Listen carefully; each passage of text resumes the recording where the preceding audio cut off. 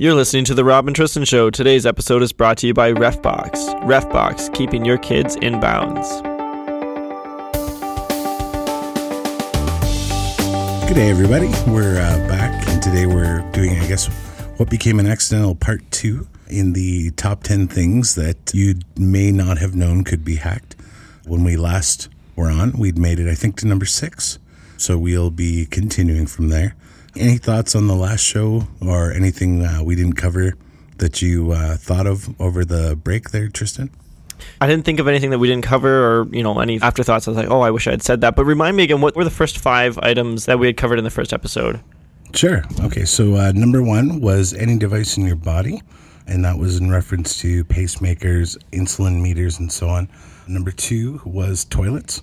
We talked about a toilet that runs wirelessly and can be connected to through Bluetooth. Number 3 was emergency broadcast systems, which of course people have been having problems with them popping up, explaining that zombies have come up. Number 4 is hospital equipment. Number 5 was smart homes. And then number 6 was gas pumps. Okay, so we actually covered 6 in the last episode. That makes sense, yeah. But those were all 6 items that maybe the common person wouldn't believe could actually be hacked. Yeah, I know. I didn't believe it. So that was it was all news to me when I was doing the research. So I guess without further ado, we jump right into the rest of the list. Number 7 is airport security. It turns out that X-ray scanners and itemizers, which are the things that they can check for explosives, the little wand they wipe your belt or your laptop with and so on, both of those can be and have been hacked.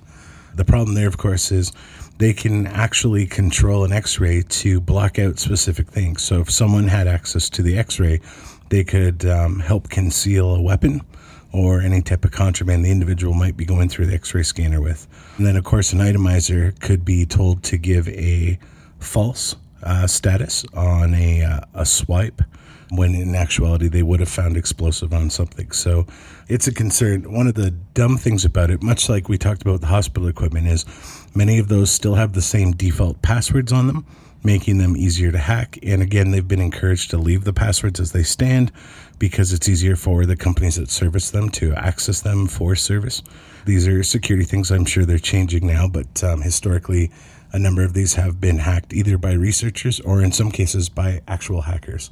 There is some experts I found online, just a quote from them, where they believe that certain airports have actually already been entirely breached and that there's Trojans in the equipment that can be controlled by an outside source. They did name one airport in particular. I'm just not going to do that, but that was one of them. So thoughts on that?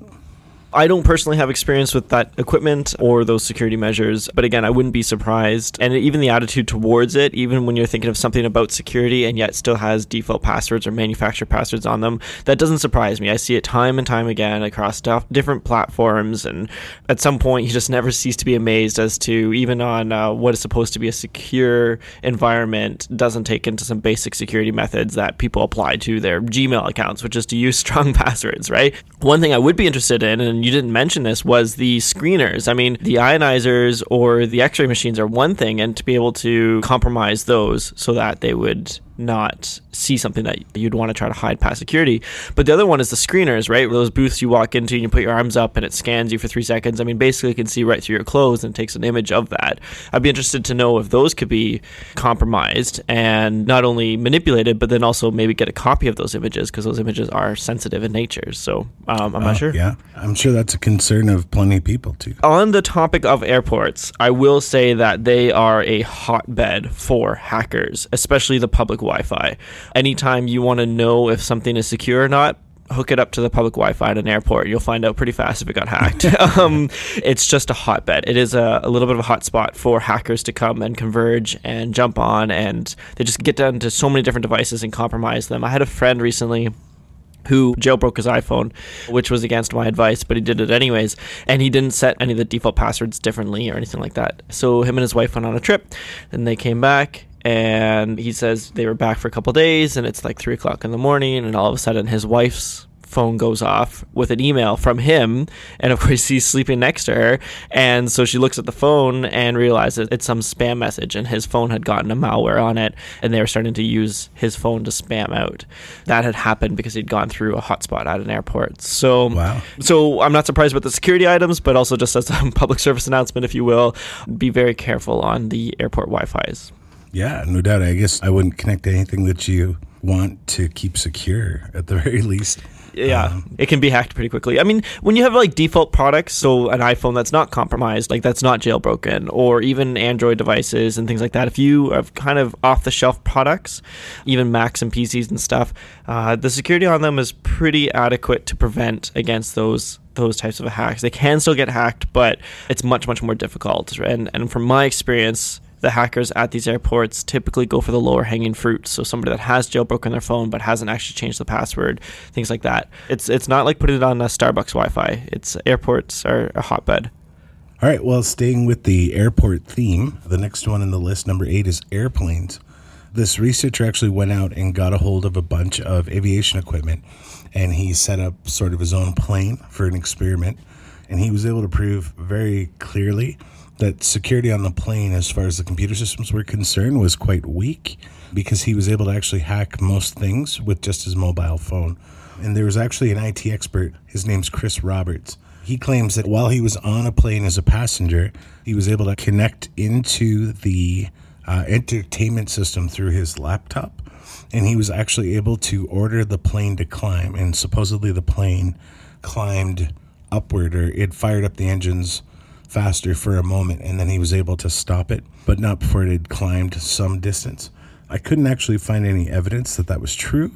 I'm wondering if the pilots didn't notice it and he just claimed it later when they didn't think they'd be able to nail down when it happened, or if he made it up. But at least according to this one guy, he was able to get into the entertainment system and actually get up onto the console and give the plane orders. So I found that one terrifying, to be honest, since everybody's now using computers on planes. Any thoughts on that one? So there's been a lot of news about this. First and foremost, anybody that wants to try to hack planes and stuff like that, don't do it. You will get into some very tricky laws that you'll be breaking very, very quickly. Even just threatening to get onto a plane and compromise the systems or attempt to compromise the systems can at a minimum get you off the plane, but also get you into some federal law issues. So just as a forewarning, don't even try it. And so with that being said, I have not tried it, so I don't know how easy it is. And I'm not an expert in the systems either. I mean, I understand computers and technology and industries, how they work, but I haven't personally worked on, Wi-Fi's on the planes or the actual computer systems that control the planes. However, in my research, those computers do lack a certain level of security. However, they've always been a closed system. You've never been able to connect to them. There was no Wi-Fi, for example. You had to physically go to the computer on the plane and plug in order to be able to manipulate it. So that's kind of was their main form of security, is that it's not on the internet and it's not on computers. Then Wi-Fi started getting introduced into the planes, and there's been a lot of rumors about using that Wi-Fi to connect to these control computers, and that has never actually been confirmed. So that story that you were saying about where somebody was able to get through the entertainment system and actually cause the airplane to climb, there have been lots of rumors about something like that happening, but no actual evidence that I've ever seen come out and say they've been able to actually compromise or change the flight path based off that. The only confirmed hacking that I have seen has to do with a flight plan being sent to the plane. I think it has a lot more to do when the plane is on the ground than in the air, but either way, the plane can receive a flight plan from, we'll call it dispatch, I'm not really sure, but the airline will send the flight plan to the plane and says, this is how you get from point A to point B, and this is your altitude and all that other stuff. And that can be compromised, and that has caused some airlines to ground their planes for hours on end while that system gets fixed. However, they have never been able to compromise the plane's trajectory or destination or anything like that, because the pilots still have to accept that flight plan. So if a flight's going from New York to LA, and then all of a sudden somebody wants to detour that to Toronto, the pilots will see that come into the system and say, well, that's not where we're going, and can reject it. So it's not just accepted automatically, but apparently there's an inherent security flaw that those plans can be sent, and I'm not sure if that's been fixed yet or not. So this is all to say, I'm not surprised, but airline security, specifically around the computers that go into the planes and how much is controlling them, is definitely getting a lot of attention right now, both in the industry and in the press. Actually, it just made me think of a story I read yesterday where they were talking about the fact that there's a couple of airports that are still using Windows 3.1 to control their weather systems, and that there's a number of schools that are also using the same Windows 3.1 now on what they cited the headline as 40-year-old computer runs airport communications.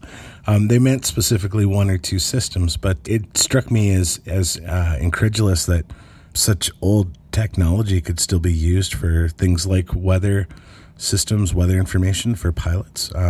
So I actually would guess that if they're using technology that old, it may not be that hard to even access systems like those and then send something like a flight plan or something.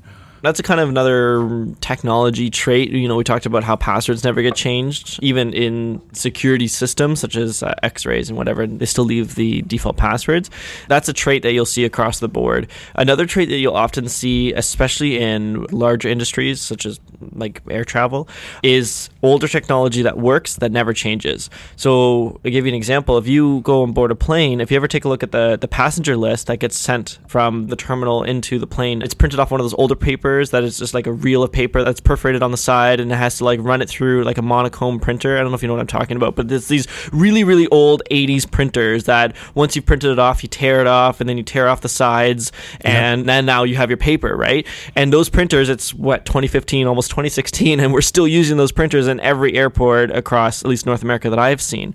And it's just one of those that's tried and true, and they're just going to keep going and going and going. And so I wouldn't be surprised if there's some old Windows computers or older technology elsewhere that is critical to communications or flight plans or whatever, and those are major security vulnerabilities. And actually, I've worked for, I think for my own safety, I won't say their name, but I worked for a telco once, and they had a system that was actually built in the 80s, and it was horrifyingly old, and it dropped notes from account interactions and that all the time. And it was horrible. Someone would call in and say, well, I've just spoken to 3 or 4 reps. Don't you have these notes? And you'd go in, and if you could get it to load, you'd try to look at the notes section, and like half the text would be missing, or it would have gone into some weird ASCII-looking format. I guess it runs across the board. But the same thing there is they had paid so much money to get that put in place in the first place that they were in no hurry to change the system over. And by no hurry, I mean that was 2005. And at last I've heard, I still have some friends who work there, they're still mostly using that system for at least one of the lines of business. So pretty incredulous, but it's a very common trait, even if it has some flaws or limitations to it. If for the most part it works, then they will keep it. And that's a pretty common trait. And there's good reasons for that and bad reasons for that, but it's not surprising to hear that some very, very old technology is still running the systems. I'll give you another example, and this is along the airlines route. There was one issue that I had heard about the do not fly list, and that its only capability was to put a name on it. So they can only put Rob Case or Tristan Bolton on the list. That's it. They put those names on the list. Anybody named Tristan Bolton or Rob Case cannot fly. End of story. No date of birth, no passport origin, no nothing. And it was the government's position that this is not changeable. We are not capable of improving the system beyond having just a name. My understanding is that it has since recently been improved, but that wasn't so long ago that they had that challenge.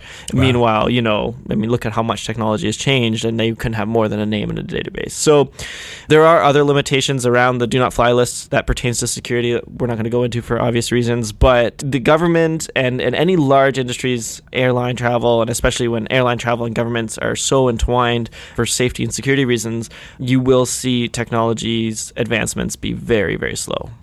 All right, so moving on to number 9, and this one is cars. One of the most recent examples actually happened this year with the Jeep.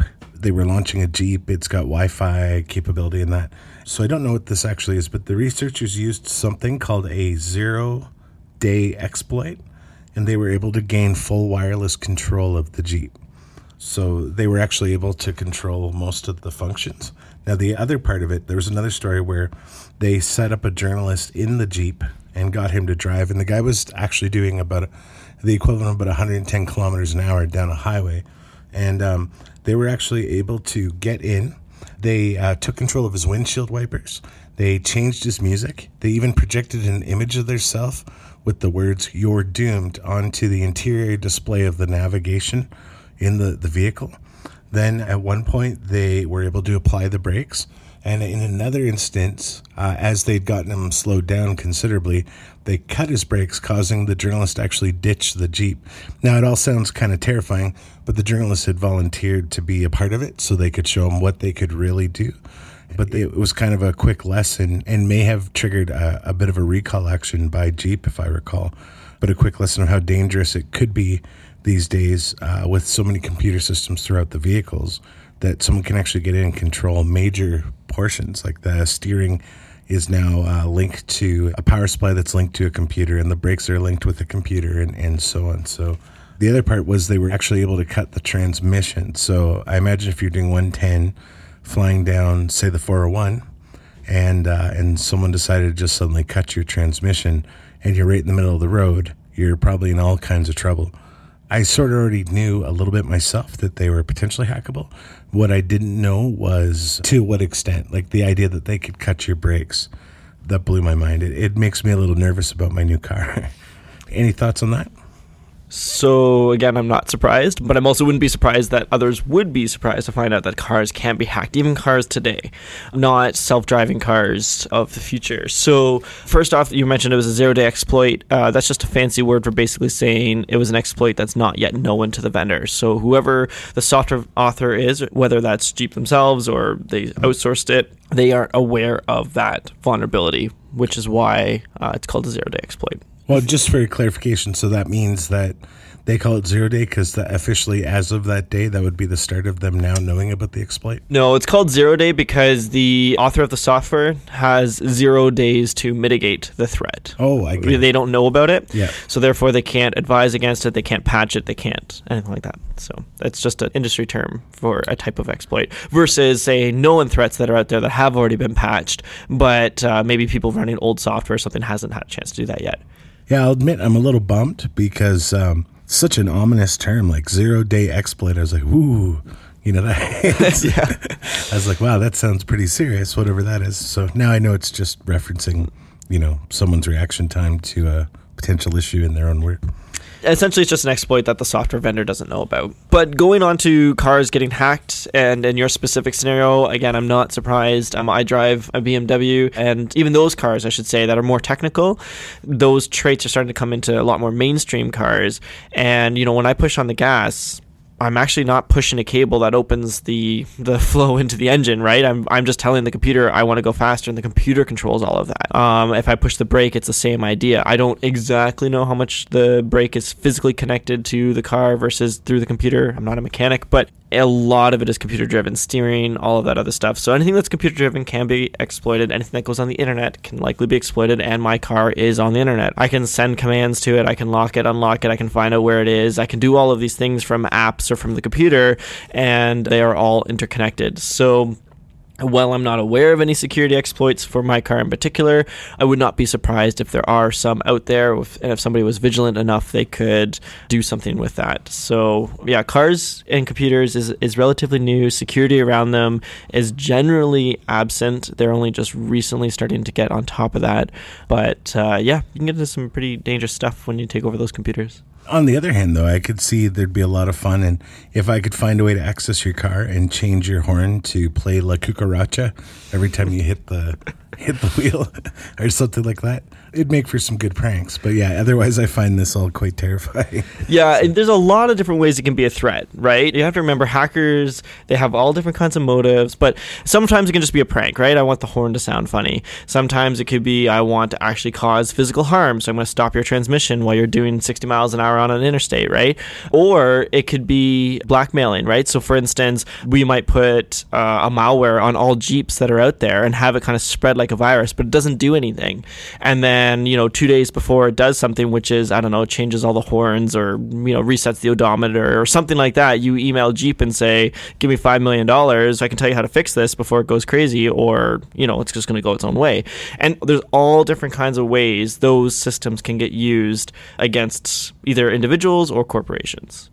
Okay, so I guess we move into our last one here, number 10. And this one, actually, I hadn't heard about this, but I know you've heard about it. And apparently it's unopened PCs.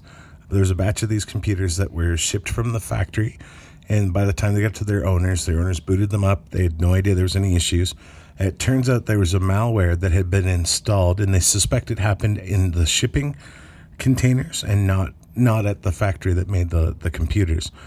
But they'd installed a malware called Nital, and apparently Nital was sort of like a Trojan type of malware that allowed them to use your system for a number of different things, including DDoS attacks. And its key goal was to spread. So by the time they realized it had happened, it had already spread to millions and millions of computers. I suppose this one seems like it falls kind of right in your wheelhouse. Just a couple things I wanted to say on it quick, though.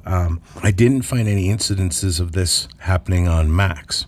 Now, you and I are kind of that PC versus Mac group. I'm not sure why I didn't find any Mac ones. I have some suspicions, but I did find actually that this has been happening on a lot of phones and tablets. And there was a couple of iPods, but only a couple that had some issues on them.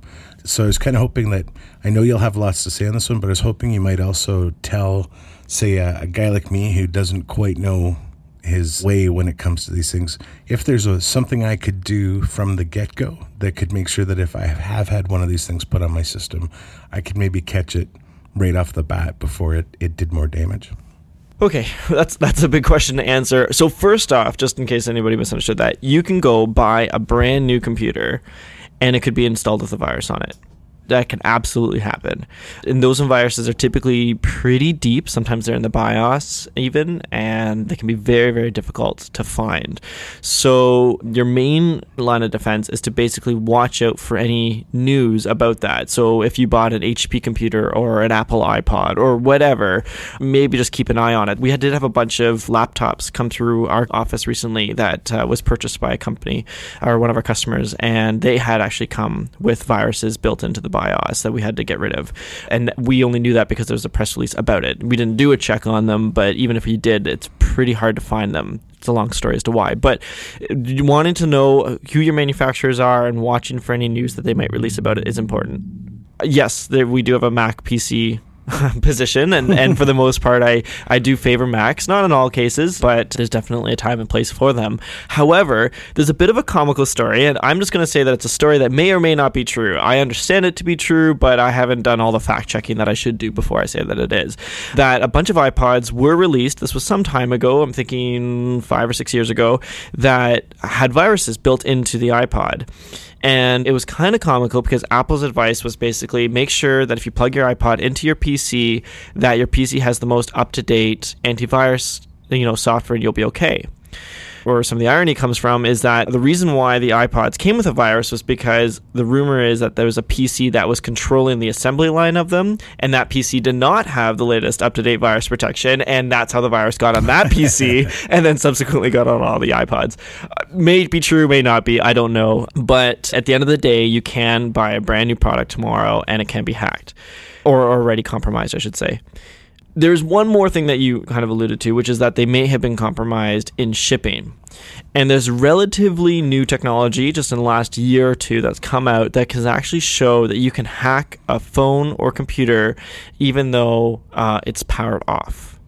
And you can actually get data from it. You can turn on its microphone. You can do certain things depending on the circumstances in the environment and your technology, even though the device is turned off, that you could, say, load software onto it. And so there is, in theory, a way that you could have a bunch of computers sitting in a shipping container and you could infect them all with a virus, even though they're not plugged in or whatever. Again, it's very theoretical. It's proven in a lab kind of idea, but it does exist. So I'm not surprised that you can go buy a new product and have a virus on it. That's a bummer, man. They're everywhere. Just, yeah. Nothing for me feels better than that. I go in and I spend hours deciding which of these systems I want to buy. I'm weighing all the options and everything else, and I finally settle in on this new machine. And I get that machine home, and I open the box, and it's got that, that new smell, like the new laptop smell, which is, for a geek, that's pretty nice. Like, I love that smell. And then you get it all out, and you open it up, and just to learn that here I think I'm getting this amazing untouched machine that is, brand new right out of the gate. To know that it could potentially have already been compromised on me, that burns me pretty bad. Yeah, I don't like that at all. They're not super common. There's a lot of security around that stuff, but it does happen from time to time, and it has been happening more frequently. So one of the stories that I had read there actually had to do with the Xbox One platform, which has become dominantly a Windows 10 format. And since they had made some recent updates, quite a few people have begun to complain online that they're getting hacked. So I've been wondering if their push to push out this new operating system has opened a number of holes to a lot of things. But that kind of conjecture can probably get me in trouble, so I'll stop there. Yeah, I'm not familiar with any Xbox hacks or Windows 10 hacks. I haven't read about any of that recently, so they may exist. Any new operating system, it is typically more vulnerable than more mature operating systems. I'll give you a reason why, and this is one of the reasons why people are a little skeptical as to whether or not airplanes can and can't be hacked. When you release software to the public, you kind of open it up to get hacked. And there's a lot of people out there that try to hack these items just to go back to the manufacturer, the software vendor, and say, do you know that you have a vulnerability here? And sometimes those software vendors will actually pay, Microsoft and Google will actually pay for you to report exploits. And so some people make a living out of just trying to hack this stuff and report it back to the software manufacturer so they can fix it. They're actually doing the industry some good. And going back to the airline is that one of the reasons why security experts do not believe that they're secure is because they have not opened themselves up to that kind of scrutiny. They have not said, here's a plane, go sit on it and try to hack it. And if you get through to it, let us know. They've kind of gone the other way and said, no, we have our own experts, we know everything, and don't even try because we'll just get you thrown off the plane. And that kind of security approach has proven time and time again not to be the best kind of a security approach and does not give faith into the industry that your systems are in fact secure. So that's why when a new operating system like Windows 10 comes out, it hasn't yet had a chance to get poked and prodded all the ways that security experts would to then report it back and say, hey, did you think of this or that? And then they go and fix it. So it's possible that there's more vulnerabilities there than others. All right, well, I think that brings us to our time. Yeah, we're just about having to wrap up now. So that was 4 additional items. I know we went on a few tangents, but there are 4 additional items that we thought to cover that others may not think could be hacked. And then, of course, there were 6 others in the first episode if you were interested in those. So I guess with that, we thank you for listening. And any last parting thoughts there, Tristan? No, we're good for the day. Well, thank you for listening, and have a great week.